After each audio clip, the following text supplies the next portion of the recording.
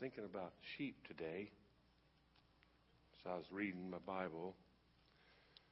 It says that we're all like sheep.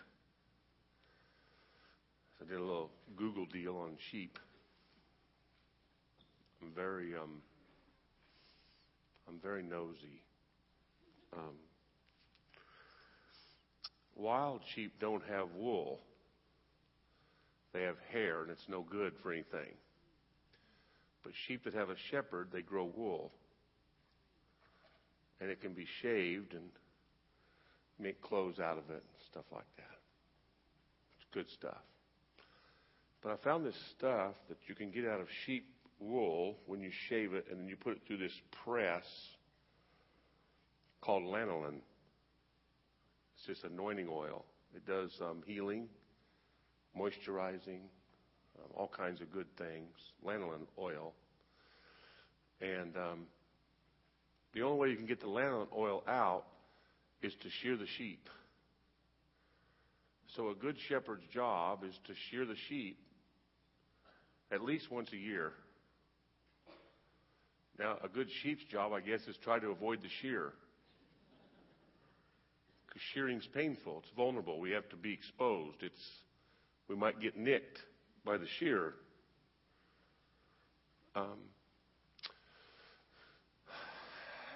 If you don't shear the sheep at least once a year, then the lanolin kind of stops producing because all the mud and the grime and the oil that develops in the wool throughout the year chokes off the cells and the spores, the pores where the lanolin is produced through the follicles of the wool.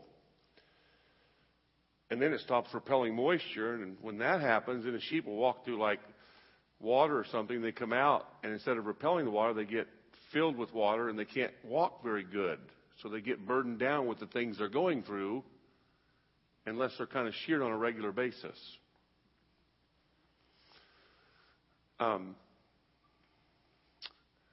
The lanolin oil is worth a lot more than the wool, but you can't get it unless the sheep is willing to be sheared. The anointing oil that is in a sheep is no good for anybody else as long as he's unwilling to be sheared. But if he's willing to be sheared, then his benefit that what is in him is being produced in him because the way God created him can be used to touch lots and lots and lots of other people if he's willing to be sheared.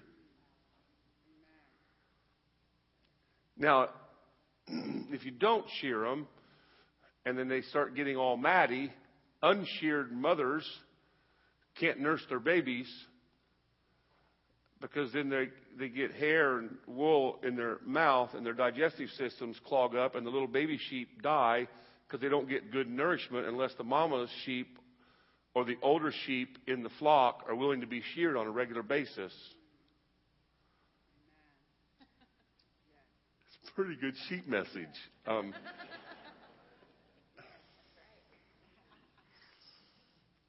So maybe that's what this is about. Maybe we don't like being exposed. Maybe we don't like being sheared. But maybe it's the one thing we need for a revival to hit our church again. Maybe if all the Nazarenes would get sheared, it would release the anointing. And maybe all the younger sheep would start getting fed because everything they're needing is locked up in us unless we're willing to become vulnerable.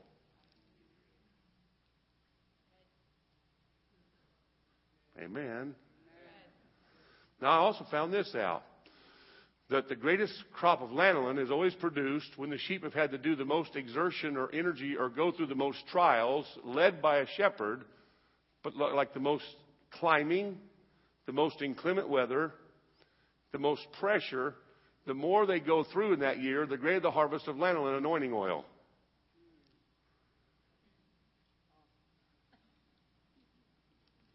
Sheep. Who would have thunked it? I want God to release the anointing that He's put in all of us so that everybody in the room can benefit. Amen? So I feel weak tonight. I don't know why. I don't feel weak physically. I feel tired spiritually. I'm trying to discern the Spirit. I think I'm going to have to preach myself up into faith. I have a tendency of enjoying that. But I miss my family. I miss my babies tonight really bad. I got a Facebook this morning, a text from Mackenzie Nicole. She's 20 days old. I've never seen her except on my phone. She said, "I love you, Papa. I can't wait to meet you." She only lives in California. So I'm missing my family tonight. I feel weak, so I think that I'm going to operate from a posture of weakness. I think that's probably the best way to operate. Because when we're weak, it gives him a chance to do what he wants to do, right? I think I would like to preach on faith. I was going to preach another message tonight, but God changed me as we were worshiping. And he can do that because he's in charge.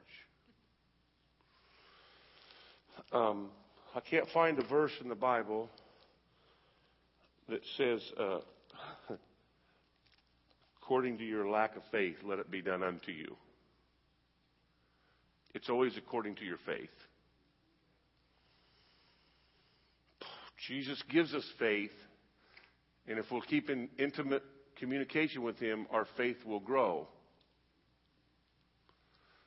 Without faith, we cannot please him. So I want to talk tonight about faith.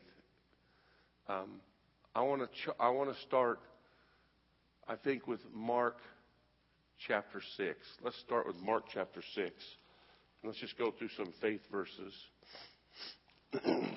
You know what I'd like to have, Brady? That little black stand. Can I have that little black stand? Mark chapter 6.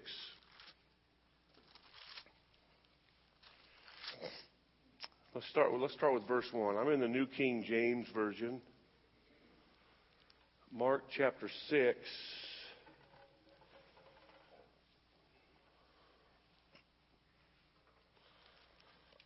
Verse 1. And then he went out from there and came to his own country, and his disciples followed him. And when it was Sabbath or Sunday or church day, he began to teach in the church, the synagogue. And many hearing him were astonished, saying, "Where did this man get these things? What wisdom is this which is given to him, that such mighty works are performed by his hands?"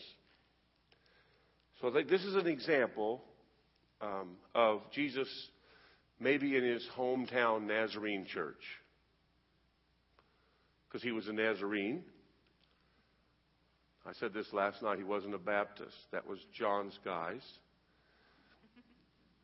And he wasn't a Pentecostal. That was Paul's guys. He was a Nazarene. So in the context, this would be an example of Jesus being like in his hometown Nazarene church on the Northeast Indiana district. His disciples, his buddies, the people that know him, right? And he's preaching, and the people are listening to his words. So, because, this is unbelievable, because I'm going to say this till I die probably. I believe that the foundation of our life is this. I mean, it doesn't change. But I believe our life is in the voice. I think the foundation is the written word, but our life is in the voice. We don't live on bread alone, but on every word. Matthew 4:4, Deuteronomy 8:3. It's every word. We live by every word. And so when Jesus was speaking, this is amazing to me because it says in John 6:63, Jesus says, "The words that I speak are spirit and life."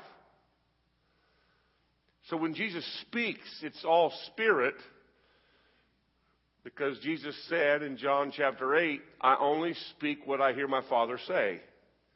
So every word that Jesus spoke originated in heaven. So when it releases the heavenly words, it's releasing spirit, because the atmosphere of heaven is spirit. So every time Jesus speaks, it's a cascade of the kingdom of heaven. It's the spirit. Are you with me now? Listen to me. John 6:63, in red letters, Jesus says, the words that I speak are spirit and life. Now that's important. It's a very important concept, because it says in Romans 14:17 that the kingdom of God is not a matter of meat and drink, but it is righteousness, peace, and joy in the Holy Spirit. So when Jesus releases spirit every time he speaks, he's releasing the kingdom, because the kingdom's in the spirit. Now what's significant about that? Because if you need forgiveness of sins, it's only possible in the kingdom. If you need cleansing of a carnality problem, it's only possible in the kingdom. If you need healing of a physical problem, it's not possible except for in the kingdom. If you need deliverance from demonic oppression or depression or any kind of affliction, it's only possible in the kingdom. So when Jesus speaks, it releases kingdom. And if we're full of the same spirit that Jesus is full of, every time we speak, it should release the kingdom. In fact, we should be so full of the Spirit that no matter where we go, when we release our words, which shouldn't be ours, they should be His words, it should release the Spirit, which should release the kingdom. So it's no longer Northeast Indiana District Revival at Grace Point, but it becomes one of the outposts of the kingdom of God. Jesus is doing that with His hometown boys. He's releasing the kingdom. They're in awe of His words. They're astonished. They're saying, man, where'd this guy get these things? How's he doing these miracles? This is amazing. So it's an atmosphere of honor. It's an atmosphere of expectancy. It's an atmosphere of adoration. It's an atmosphere of what's going to happen next. And then one person pipes up. I know this guy. I know his dad. I know his sisters. He's the son of a carpenter. And the atmosphere goes from honor and expectancy and kingdom to familiarity and Nazarenedom. I know that guy. I already know what he's going to do. I know what time church is getting out. We have a bulletin. We've got it planned ahead. And we go from honor and expectancy to familiarity and religion. And one person's comment can change the whole thing. It's kind of scary, isn't it? Jesus, is this not the carpenter's son of Mary, the brother of James, Joseph, Judas, Simeon, Simon? Are not his sisters here with us? So instead of being in astonishment, they're offended at him. And Jesus says to them, a prophet is not without honor, except, of course, in his hometown Nazarene church. Isn't this interesting? And he could do no mighty works there except lay his hands on a few sick people. That word is sick. It's the word comatose. Jesus' hometown church, the only people that got help were the people that were too sick not to have faith.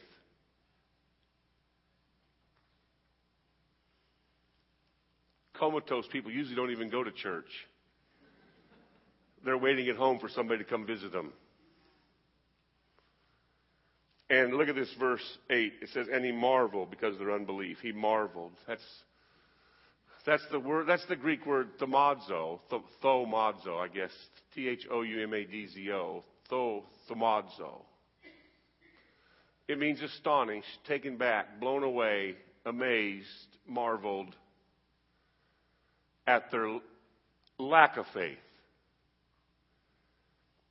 So, in the New Testament, now I know this isn't everything Jesus said, but there's not enough paper to write down everything he did and said.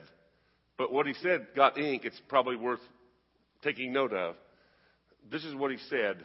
The only time Jesus ever uses the word thaumazo is when he's talking about faith or faithlessness.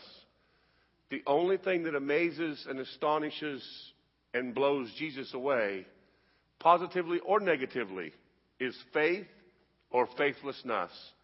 He's not impressed by talent. He's not impressed by work ethic.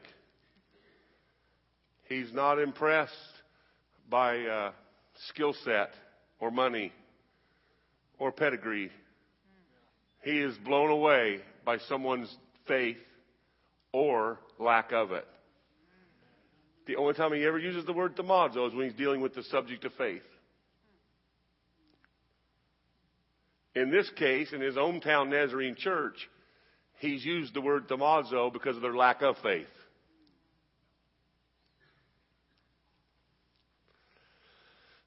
A lot of times it's easier for God to do miracles outside the church than it is inside. Because outside the church, people are desperate and they need something to happen. Inside the church, we're familiar and we already know what's going to happen.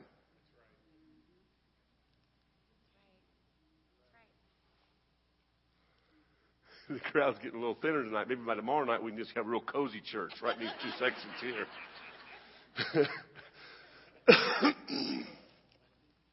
Praise God. So that's the negative kind of thaumazo. Okay, now let's look at the positive kind. Turn to Matthew chapter 8. Matthew chapter 8. Let's look at the positive side of amazing faith. Now look at this. It says, now when Jesus had entered Capernaum, this is Matthew 8, verse 5. Now when Jesus had entered Capernaum, a centurion came to him pleading with him. Now, this isn't a Jew, Nazarene Jew. This isn't a Jew. This is an outsider. This is a Roman, right? Underneath like Socrates and Aristotelian teaching philosophy. He's underneath Judeo teaching. He's an outsider. He's an outsider. So he wouldn't be a Nazarene. I would say he's like a Mormon because he has 100 employees. He has a lot of money. Just play with me.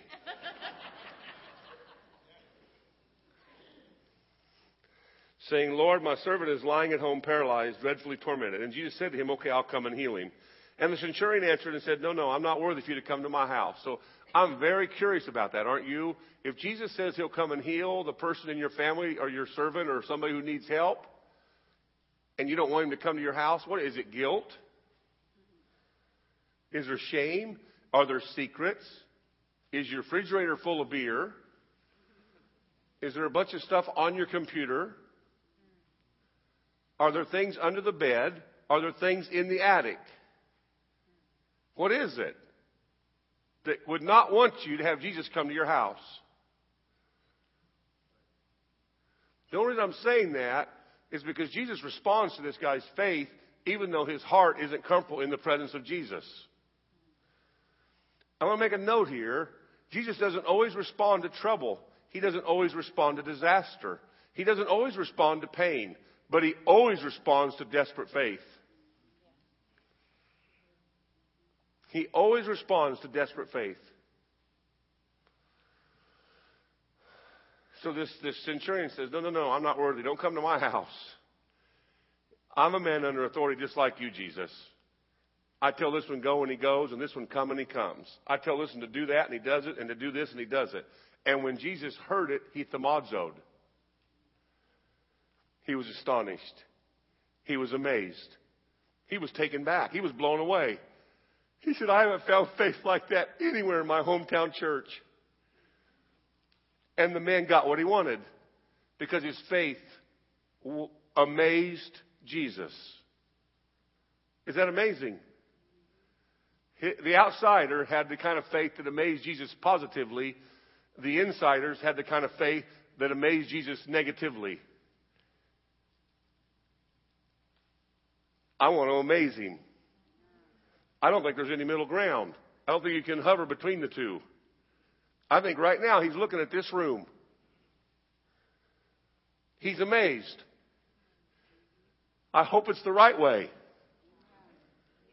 I mean, individually and corporately, he's looking at us and he's either saying, wow, they believe, or wow. There's no middle ground. We're either moving towards or falling behind. There's no way to hover in faith. We're either growing in faith or growing weary in well-doing. There's no middle ground.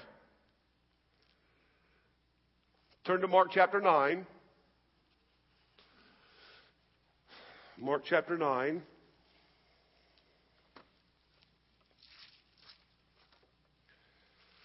Mark chapter 9, verse 21. Mark chapter 9, verse 21. So he asked his father, how long has this been happening to him? And he said, from childhood. And often he has thrown him both into the fire and into the water to destroy him. But if you can do anything, have compassion on us and help us. Isn't that interesting? If someone would look to Jesus and say, but if you can do anything, have compassion on us and help us. And Jesus said to him, if you can believe, all things are possible to him who believes. Now,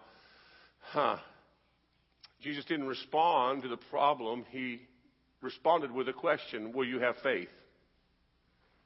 If you can believe, all things are possible to him who believes. Now, this is kind of a scary verse if you really look at what it's saying, because it puts you in the realm of almost being like Jesus. Because if we could believe, all is the word pos, which means all. If you could believe just in Jesus, not plan C or D, but only plan. If we can believe in Jesus, if you can pisteo, 100% faith in me is what he's saying. All things are possible to him who will do that. All things.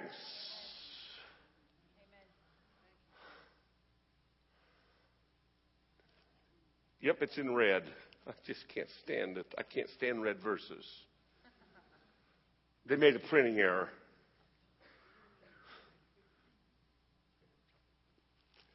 So, look at this. Immediately the father of the child cried out and said to him with tears. Now, this guy can't be a Nazarene because he's emotional. He's crying. He has tears. And it's immediate. There's no just as I am 4 verses. It's just like, wow! I mean, immediately he's crying with tears. He's emotional. He's an emotional wreck.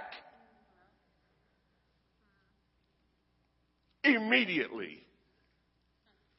He's a charismatic. He has to be. He has to be. Okay? They're emotional.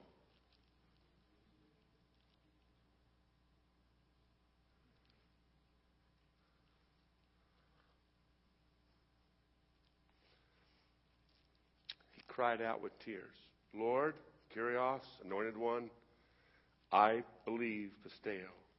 I do. But help my unbelief. I believe, but I don't. I amaze you, but I amaze you. Are you with me, church? Listen to this. I believe that your kingdom and your word is true, but my wife died, my son died, my granddaughter died, my best friend died. I believe that you're a healer, but the doctor said this. I believe that you're my provider, but the boss said this. I believe that you're my sustainer and you're my peace, but the counselor said this. I believe in the kingdom of God, but I'm stuck here in Fort Wayne.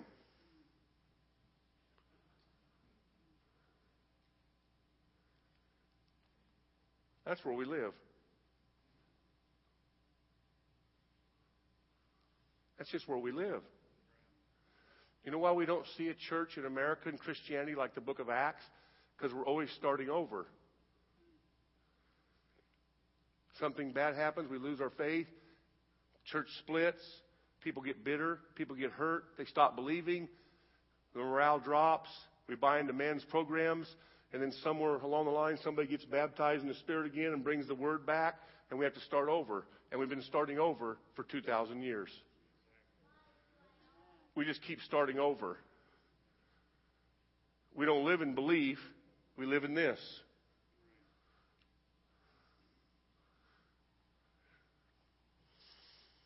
He said, I believe, help. There's 3 Greek words for help. This is the word boetheo. This is what it means. Jesus, I've tried. to stay in faith, but I keep waffling. I keep looking at circumstances instead of you. I need you, Jesus, to come to me in my weakness and pick me up and plant me in faith, because I can't do it without you. I need you to come to my rescue and plant me in faith. I believe, help my unbelief, which is the word apatos, which is the word, well, that's where we would get our word apathy. Unbelief leads to apathy. Because if we stop believing, then we just start saying, well, this is just as good as it's going to get, so let's just stay moral enough to get to heaven. Because if we try too hard, we'll just get tired, and we'll get perplexed, and we'll get weary, and people will get on our nerves. So let's just settle. Let's don't live the life of faith that draws the kingdom of heaven to earth. Let's just live the life of faith good enough to get from earth to heaven.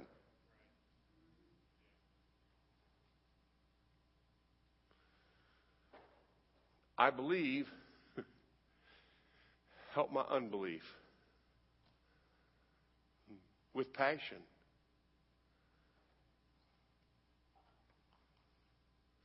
In the book of Acts, the first 35, 40 years of Christians, they didn't take Christianity off after Sundays or Wednesdays. It was a 24/7 proposition. They couldn't kick back and watch their favorite game it was their life. If you're a Christian, it's your life.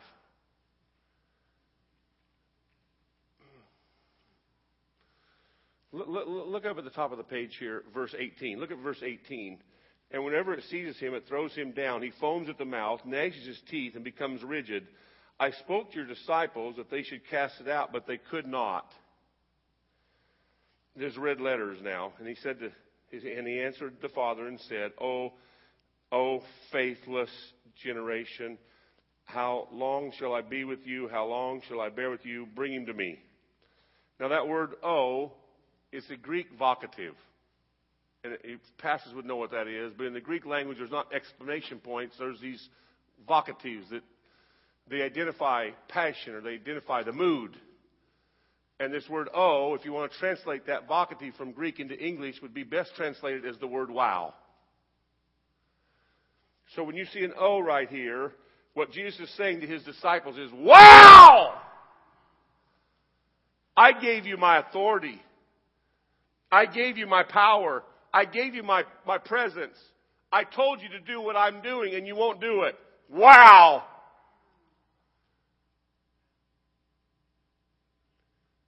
So not only do we have a positive and a negative amazement, but there's a positive and a negative wowing factor too. Amen. Turn me to Matthew 15. Let's look at a positive wow. Matthew 15. Matthew 15. Start with verse 21.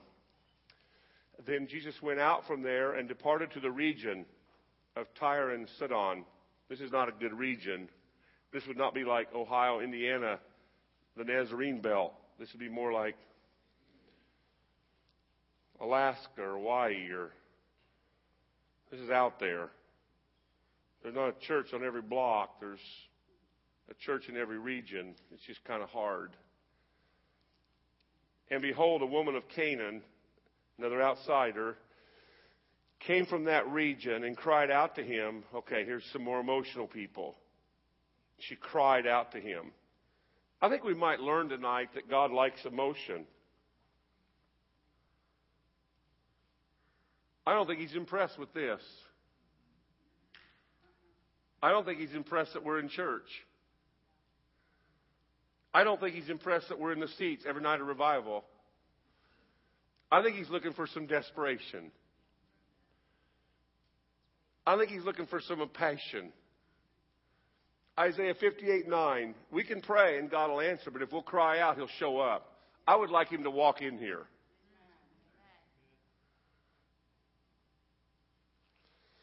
So look at this. Behold, a woman of Canaan came to him and cried out to him, saying, have mercy on me, O Lord, Son of David. So she uses that rabbinic phrase, which is she knows that he is in the lineage of David. He is the Lord. My daughter is severely demon-possessed. Now, this word severely means that she is possessed to a point that she even has a lot of physical conditions because of the possession. It's not just affecting her emotionally, but she's sick physically because there's so much demon possession. She's crying out to Jesus. Now, Jesus ignores her.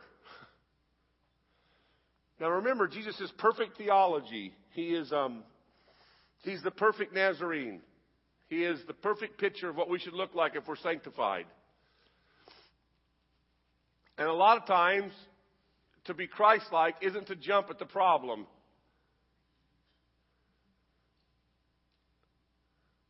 A lot of times, somebody needs to let somebody die so you can resurrect them instead of throwing them a lifeline and letting them limp along in their dead state.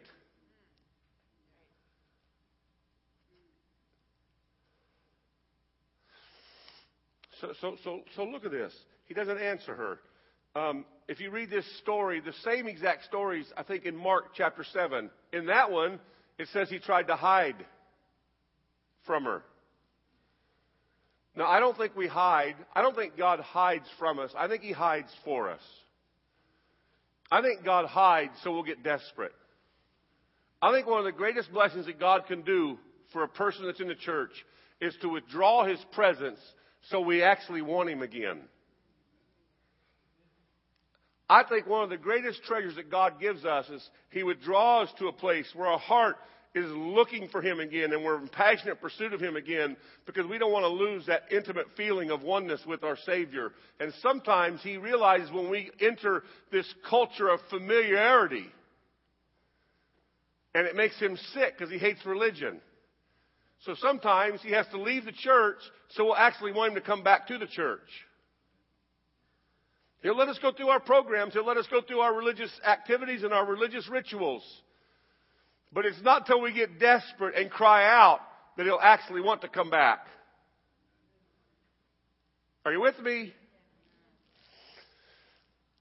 So, He answered her not a word. And then the disciples came to Him. Look at this. The disciples came to Him and urged Him, saying, "Send her away, because she keeps crying out after us." She keeps crying out after us. Can you imagine Peter? You know, he's like the associate pastor. Jesus, she's not one of us.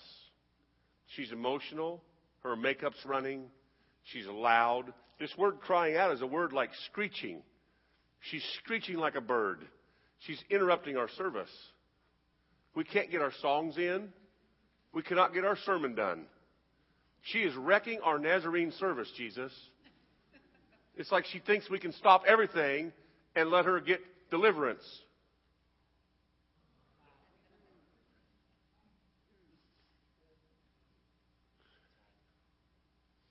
She keeps crying out. Oh, this is so interesting. I think the only thing that stops God is desperate faith. I think about, okay, there's the woman with the issue of blood. You know, it's in all three synoptics. In Luke chapter 8, Jesus is walking through the crowd. Everybody's touching Him, right? They're all touching Him because it's a big crowd. And one woman touches the prayer shawl, the blue little tassel, just boop, and she stops Jesus. She stops Him. He's working his way through the crowd on the way to Jairus' house because Jairus' daughter is ill. On the way to Jairus' house, a woman touches Him and she stops Him. Her desperate faith stopped God. Now it says in Psalms 37:9, those who wait on the Lord. And that word wait can be translated, those who lay a trap, lay a snare, draw one in. I think the woman in Luke chapter 8 laid a trap for the anointing couldn't resist. Jesus didn't even know who it was until He turned around and stopped. But she knew who He was. And He had power. And she touched Him, and it stopped God. And He didn't leave her where she was. He took her with Him where He was going.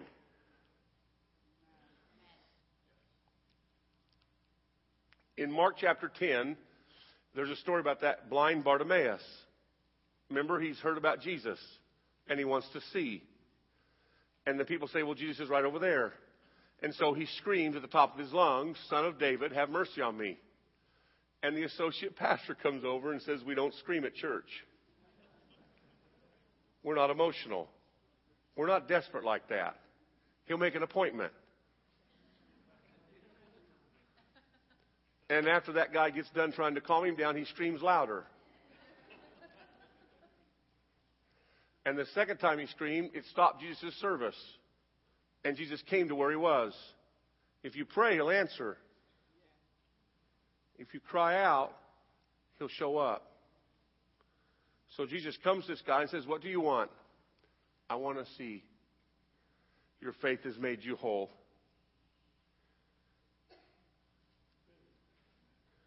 I think desperate faith stops God. I said this up in Elkhart. I'm going to say it here. I think that Jesus is the Lion of the tribe of Judah, and I think Daniel's faith stopped the lion.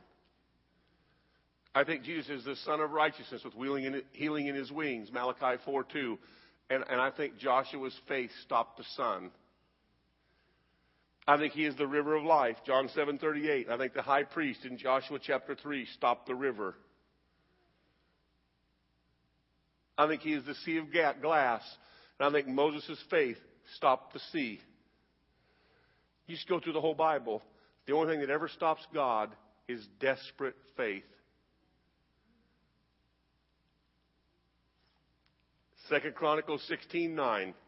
The eyes of the Lord are roaming to and fro across the earth, looking to find someone whose heart is completely committed to him so he can show himself strong on their behalf.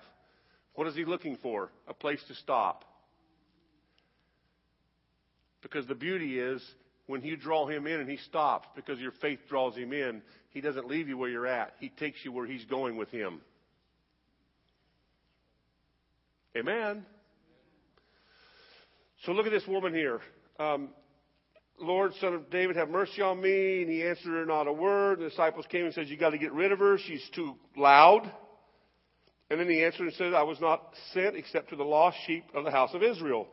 So look at this. He says to her, I know I'm ignoring you, but it's not your turn yet. You're a Gentile. Your turn's in 10 years. It'll happen in a house called Cornelius' house. It's not your turn yet. You're messing up my plan. You're a Gentile. I came for the Jews. There's a window. If they don't believe, then it'll be your turn. But it's not your turn yet.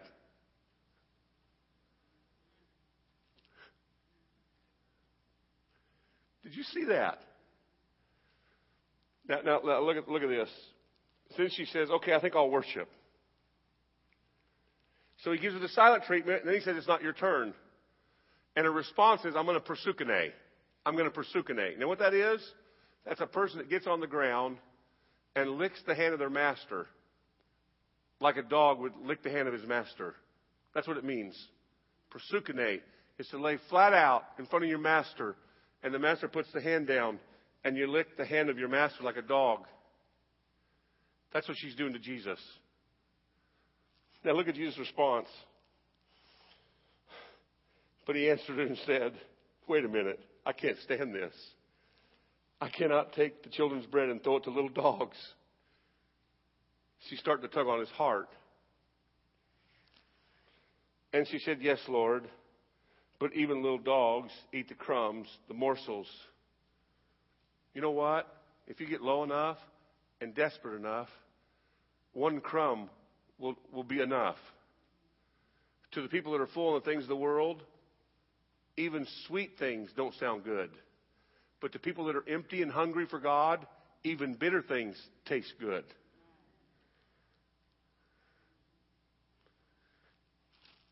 She's on the ground acting like a dog. And Jesus says, come on, I can't. And she said, I just need a crumb. Now look at the Jesus response in verse 28. Then Jesus answered her and said, wow. Wow. Great is your faith. You can have anything you desire. ahead of your dispensation. Now, this is an example of wowing faith that got something 10 years ahead of her time. And I don't think Jesus has changed. I think we could amaze him and wow him and get something out of the millennium. He hadn't changed. We have. We've become familiar. We've become comfortable and religious and orderly and structured and balanced and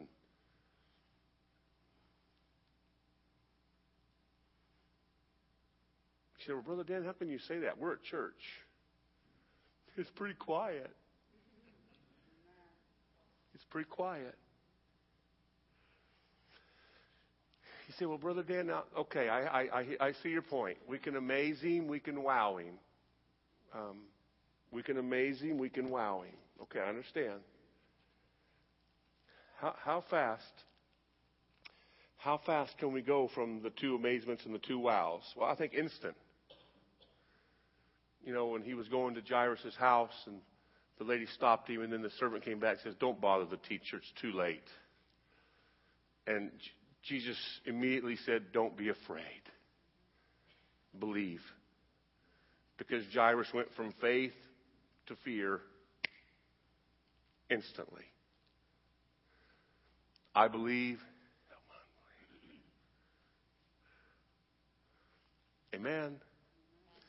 So how do we stay in faith that amazes and wows God? It says in Hebrews 11, it says, now faith is the substance of things hoped for and the evidence of things not yet seen. Hypostasis, the foundation, the substance of what you can't see. Paul says what you can see is temporary, what you can't see is eternal. In Jeremiah chapter 1, verse 12, God said to Jeremiah, son of man, tell me what you see. What do you see? Well, I see Aaron's rod. And it's budding and now it's blossoming and that's good enough. You've seen well. You can ask me for anything now. I'm ready to perform my word because your faith has become sight. It's no longer theory, it's reality. Remember Joshua? Joshua has been following Moses around for 40 years. Now Moses is dead. It's Joshua's turn. There's this big city, big walls. What do I do? And the angel of the Lord comes to Joshua. And stand with me, Brady. Stand up here with me. And I'm the angel of the Lord. This is Joshua. Angels are bigger than people. You never knew you had such a small, thin pastor, did you? This is what the angel says to Joshua. He says, see, haven't I given it unto you? Faith is seeing it before it happens. See, haven't I given it unto you? And then he got it because he saw it by faith. Are you with me here, church? Remember Elisha? You sit down. Remember Elisha and his little underling in the school of the prophets, which is what we should be. That's where we've missed it. We've tried to analyze it and put it in a box where it's all controllable instead of letting God rip the box open. If we were a school of prophets, then we could see that there are a lot more for us than are against us. We would have a vision if we had to rely on God because we weren't doing things we could do without Him. We would only be doing things we can do with Him. Are you with me? So faith is the substance. I hate that word. But faith is reality. Now it says in Hebrews 11:3, by faith we understand. So you have to have some faith to believe there is faith. You can't even believe in faith without faith. But this is the point. Seeing what's unseen. In Hebrews 11:27, it says that Moses forsook Pharaoh because he saw him as even though he was invisible. By faith, Moses saw the Christ centuries before he came to earth as a man. Are you kidding? Okay, let's go back farther to Job, chapter 19. I know my Redeemer lives because I see him standing. By faith, they saw the unseen Christ. That's why he told Thomas, blessed are you who believe who've seen, but more blessed are those who believe who haven't. Are you with me, church? So how do we live this faith? It's wrapped up in this verse. Hebrews 12:2. Looking unto Jesus, the author and finisher of our faith. Looking unto Jesus, the originator, the perfecter of our faith. Looking unto Jesus. Not the waves, Jesus. This is what we've done. We've become wave watchers and turned into wave managers instead of wave surfers.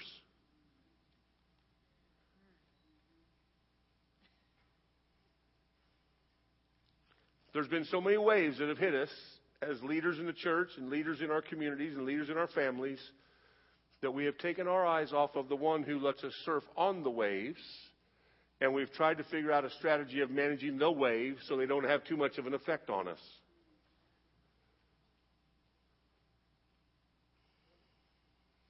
Jesus says, one word to Pete, come. One word releases the kingdom. What's possible in the kingdom? Anything. Even walking on water. So he's walking on water, looking at Jesus, looking unto Jesus. Waves.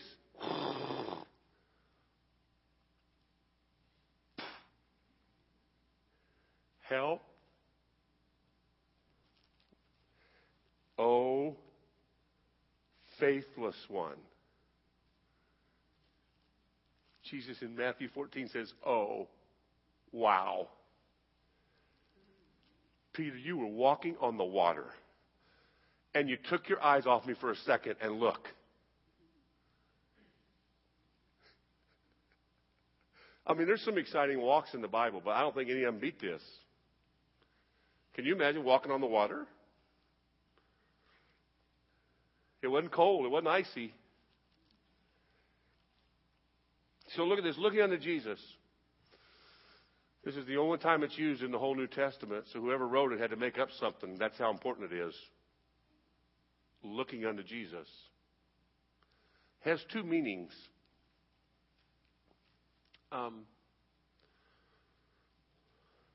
Number one, what you look at sets your destination and your course and fuels your passion to get there. So what your eyes are fixed on, no matter how many detours and no matter how many setbacks and no how many interruptions, what your eyes are set on will be your compass, will be your true north, so to speak, spiritually. And whatever your eyes are set on, that's where you'll end up. That's the first meaning. This is the second meaning of that. Looking unto Jesus. This is the meaning. You can't do it like this.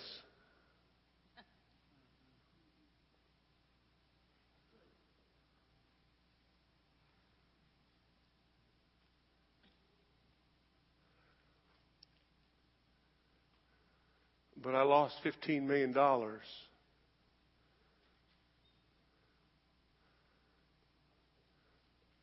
But I'm not qualified. But I'm overweight. But I'm homesick. But I miss my babies.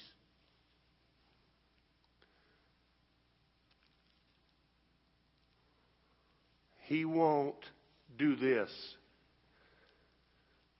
We have to.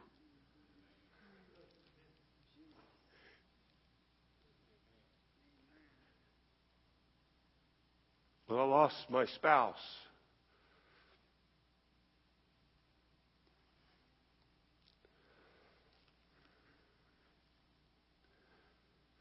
The doctor said this. I know,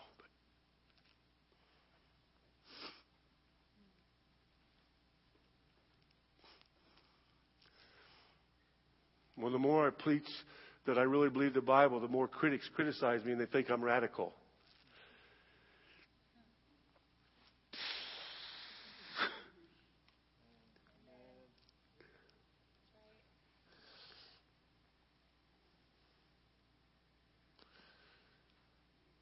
So this is just my opinion. I don't care if any of you want to do this. I'm never going to stop.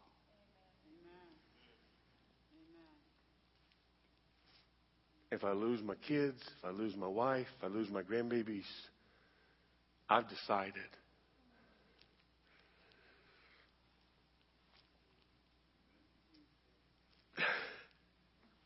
I'm just going to keep my eyes on Him.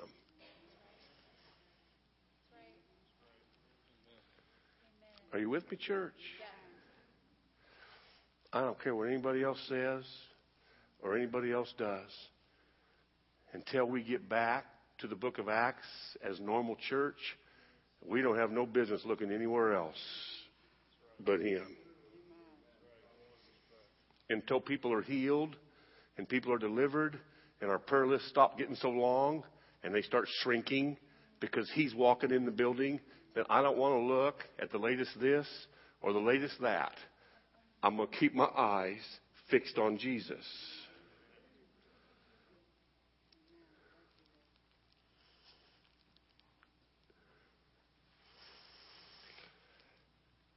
Praise God. Looking unto Jesus. We have to do it. When all darkness and all oppression and all fear are coming at you, you can choose to buy into the lies or to live in the gaze of the truth. Looking unto Jesus.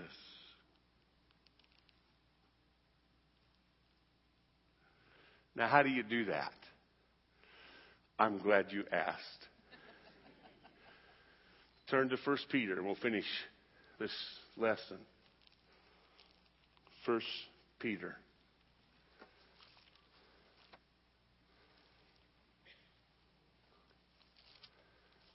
1 Peter chapter 5.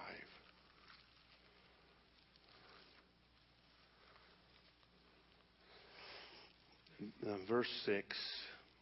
Therefore, humble yourselves under the mighty hand of God, that He may exalt you in due time. How do you live a life where you're not going back between faith and unfaith, wow and negative wow, amazement and negative amazement? How do we live a life focused on Jesus? By being broken, by being desperate, by being humble, by never leaning on our own abilities or our own understanding, but keeping everything focused and leaning on Him. Stay broken. He knows the prideful from afar, but He likes to live in close proximity to the humble and broken. The broken and contrite heart He will not despise. Psalms 51:17.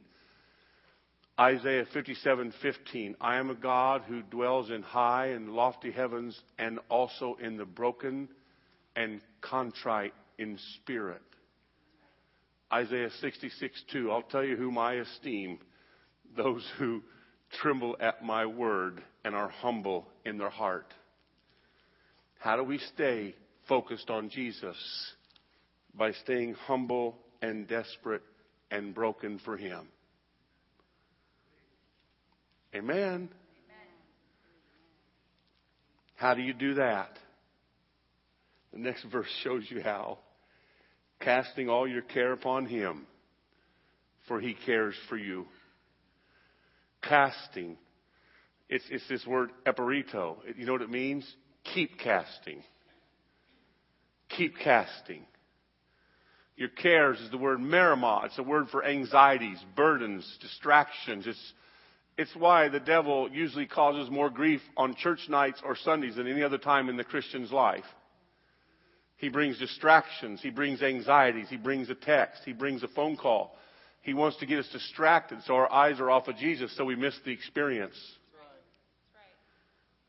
He can't touch us, but he can get us to look at him.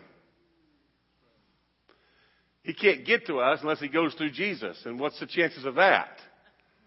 But he can get us to look at him. And to stay humble and broken is to do this. I can't do this on my own, so I need to keep giving it to you. Well, I prayed last night to be sanctified. Good. If there's stuff you took on today, then it would be probably biblically okay to dump it back on him even tonight. Well, that would mean I look weak. Bingo. That's the whole point. Because when you're weak, his strength is made perfect. It's when you're strong that he doesn't even want to hang out with you because it repels him. He's drawn to weakness. Here's the problem. For so long, all of our pastors want to get together in their strengths and talk about numbers and dollars and square footage.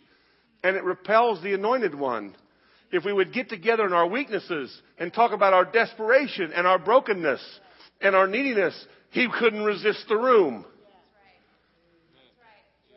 He's drawn to that. Are you with me? He's drawn to needy, broken, desperate hearts. He's repelled by people that have it all together.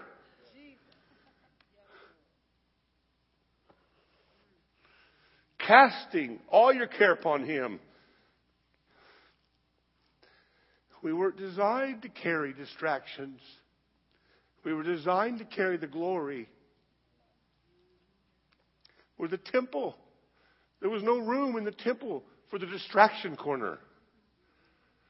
There was no closet in the temple for anxiety. There was bread, there was fire, there was anointing, there was incense, there was glory, there was manna, there was the word, there was the presence. There was no distraction in the temple. And we're the temple. And when you carry distractions, you take up space that was never designed to carry distractions. Galatians 6:2 says that we should carry each other's burdens so that we can fulfill the royal law of Christ or love. If we're busy carrying around all of our own burdens, how can we ever be like Jesus? You want to stay broken? You want to keep your eyes fixed on Jesus? Give him your junk. Give him your fears. Give him your anxiety. Give him your worries. Give him your fears. Give him the distractions. Give him your disappointments. I prayed, God, and what did you do? He wants you to give it to him.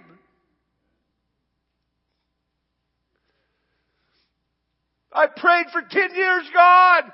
Good. Give it to him. Because he cares. He cares. He cares. The word cares is the word mellow. This is what it means. He has a deep vested interest in you because you're his property. He purchased you not with silver and gold, but with his blood. We are his investment. And he hates depreciating values. And when we carry distractions, when we carry worry, it tarnishes and depreciates his inheritance. And he won't have no part of it. He purchased us. We're his. We're not our own. He cares for us. Amen? Casting all your care upon him because he cares for you. Now, how do you do that? How do you do that?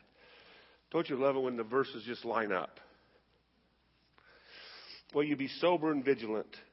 Sober is the word nepho. You know what it means? Rest in the Spirit. Let the waves hit you.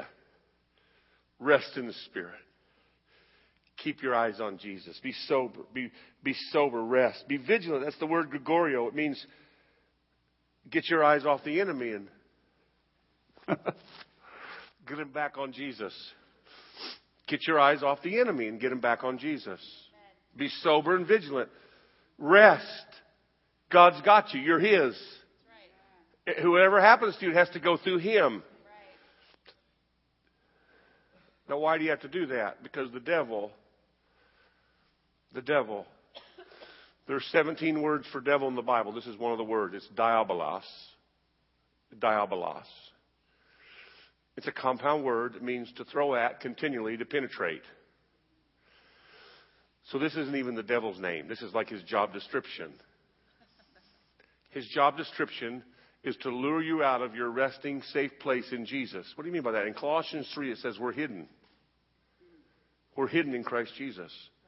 In Ephesians 2:6, we're seated with Jesus. In Psalms 91, we're sheltered by Jesus. In Hebrews 10:20, we're behind the veil, which is Jesus' body. I mean, any way you look at it, Satan doesn't know where we're at. That's why he has to keep throwing so many arrows, because as long as we're hidden in Christ, he doesn't know where he's aiming. He doesn't know where our spiritual heart is. He knows where the ripple effects of our flesh is, but he doesn't know where our spirit man is. That's why he keeps throwing distractions.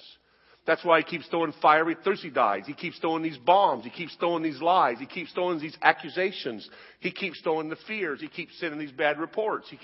And eventually, when you get tired of looking at Jesus and you say, I think I'll just go into the flesh just for a moment, and we poke our head out and we go, what'd you say? And then he knows where you're at.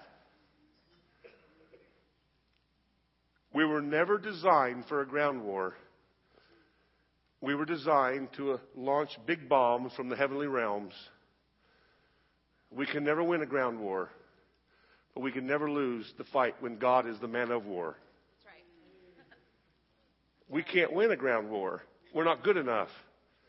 But we can never lose an artillery assault from the air, because God never loses. Right. Amen.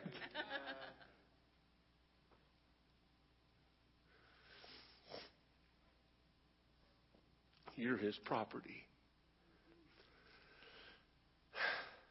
He loves you so much. Can I just do one more verse, then we'll go home? Is it okay?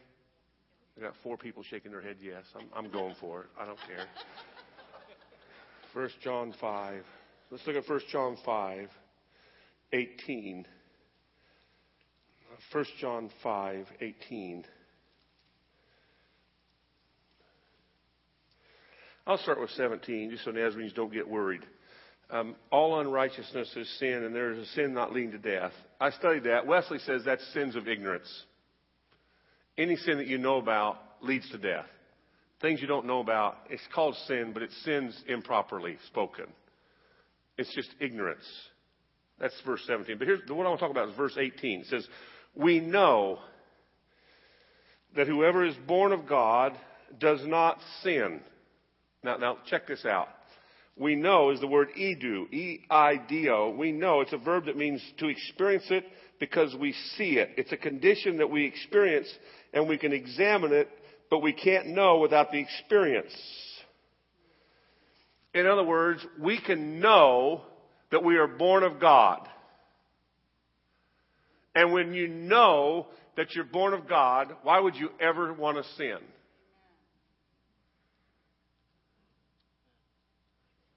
Why would you want to?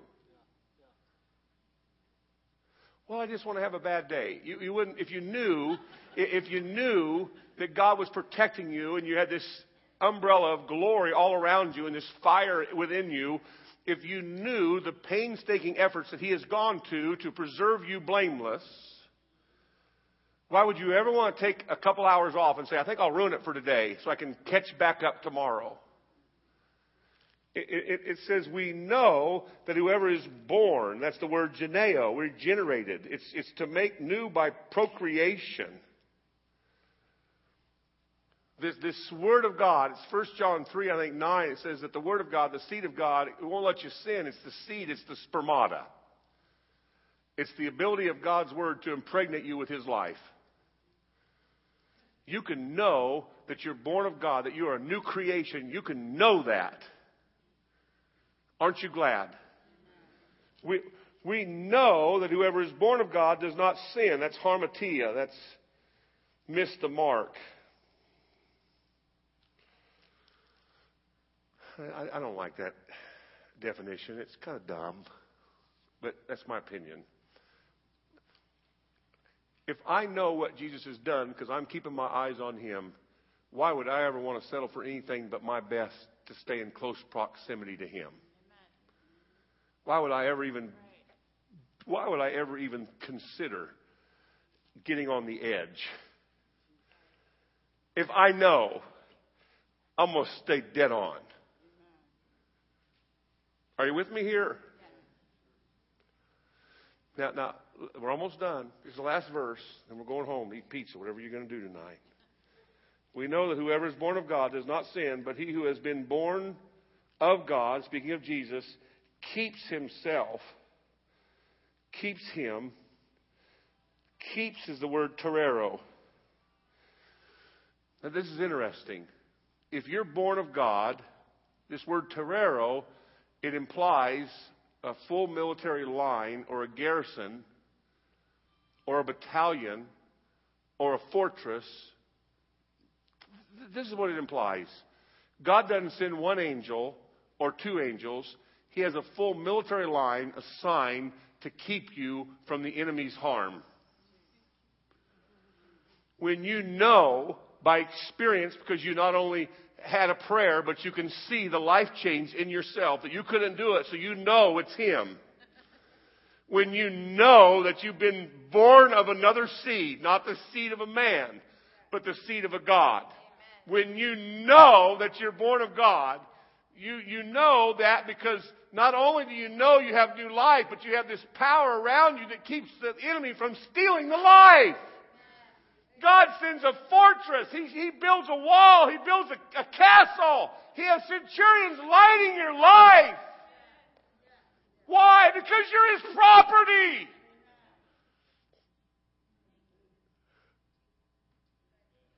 You say, do you believe in eternal security? Almost.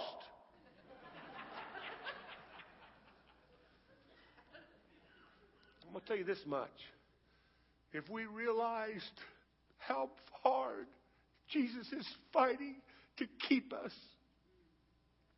we would want to fight to keep him. If we realize the price that he paid and is paying, not only paid, but he's paying tonight, we would never drop our guard. We wouldn't care what hit us. We would keep our eyes on the one who's keeping us.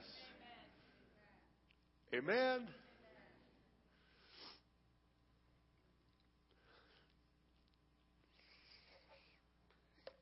Jesus keeps him. It's the same thing in Jude. It keeps him from stumbling. It's the same thing that in 2 Peter 1:10, you'll never stumble. He keeps you. It's the same thing in 1 Thessalonians. He preserves, he keeps, he guards, he protects. He places a whole battalion of his warriors around every one of his kids' hearts because he doesn't want to lose one of us. He's kind of prideful about that. In his last prayer before he went to the garden, he said, Father, I haven't lost one of them, and I don't like losing any of them. And he doesn't like losing any of us now. And so he's fighting hard tonight to let us know that no matter what you may be facing, no matter what you're going through, he's got a wall. He's got a battalion on call, on assignment. And there's not one thing the devil can do to get through it until we say, what'd you say?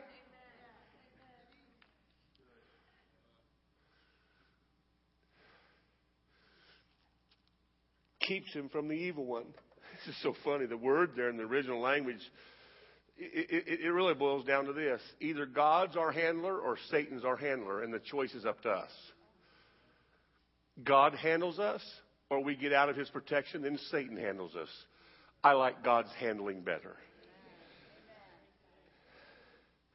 I want to pray for sick people tomorrow night. I want to pray for people that are demonly oppressed. I want to pray for depressed people. I want to pray for supernatural breakthrough in the Northeast Indiana district, where a service could take off and no preacher no DS, no evangelist would be mentioned, just God.